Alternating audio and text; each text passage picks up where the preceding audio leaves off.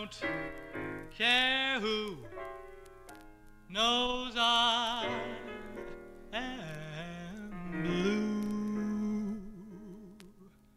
My soul. Hi, everybody. This is Jason Klom. I run Stolen Dress Entertainment and the Stolen Dress Podcast Network. What you're listening to right now, at least in terms of the background music, is something I found at a garage sale. I don't think I've heard it before. I own it, but I don't think I've heard it before. That's fun. So I just wanted to give a little update because I promised a while back that we would have some new podcasts coming out on the Stolen Dress Sidecast, kind of like whatever the word is. Awning? It's not awning. Shingle? Sure. Yeah, let's pretend we have a shingle. But we are definitely working on some things. But really what we're concentrating on is, as you can see now, every Monday, Tuesday, Wednesday, we actually have weekly podcasts. Monday's Dan and Jay's Comedy Hour. Tuesday is Dispatches from Fort Awesome, a news radio podcast, which we just started recently. And I'm very excited by because, well, I love news radio. And the podcast was something I wanted to do for a long time. As a big fan of it. I had some people advise me against it because you can't stream the show yet. But frankly, you know what? It's going to be such a powerful podcast. We bring it back to streaming and then get it a Blu-ray release. That is a legitimate goal. We do want that to happen. So it's me, one of my best friends, Alan Rickert, and we co-host the show once a week with Jen, an ethereal presence, and we just talk about each episode one by one. Originally, we were like, we'll do half an hour each. It's turned out to be 45 minutes to an hour each. That is a loud song in the background. You're not supposed to address that kind of thing, are you? But he's very loud. So it's very exciting. And every Wednesday is Comedy on Vinyl, as it has been for 5 years or so now. Every other Friday, we got Buddies in Space. And occasionally, we have the Novelization Realization Project, which is great. Rich Stroffolino discusses novelizations. It's pretty simple. So I wanted to give you an idea of some of the things that we are working on. So I have to be vague because if I make a promise, it's real crappy if it doesn't come true. But I will just say that one of the things we're working on is sort of commentaries. I won't necessarily call them riff track style because they're going to be our own thing. And they're going to be going along with a certain type of film. But we are going to be working on our own commentaries, our own tracks to go along with movies.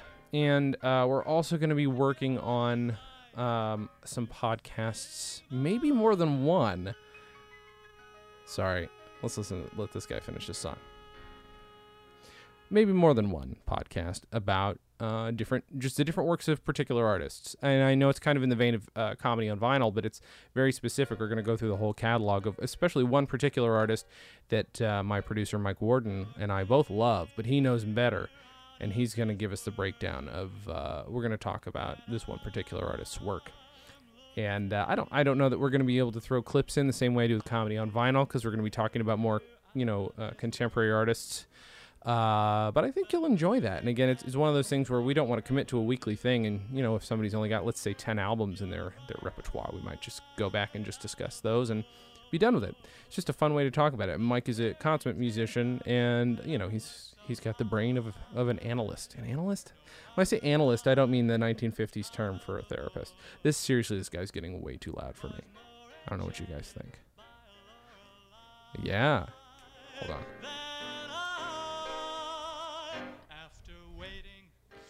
These were all on a record cutter that I really should have bought years ago when I didn't quite have the money to buy one.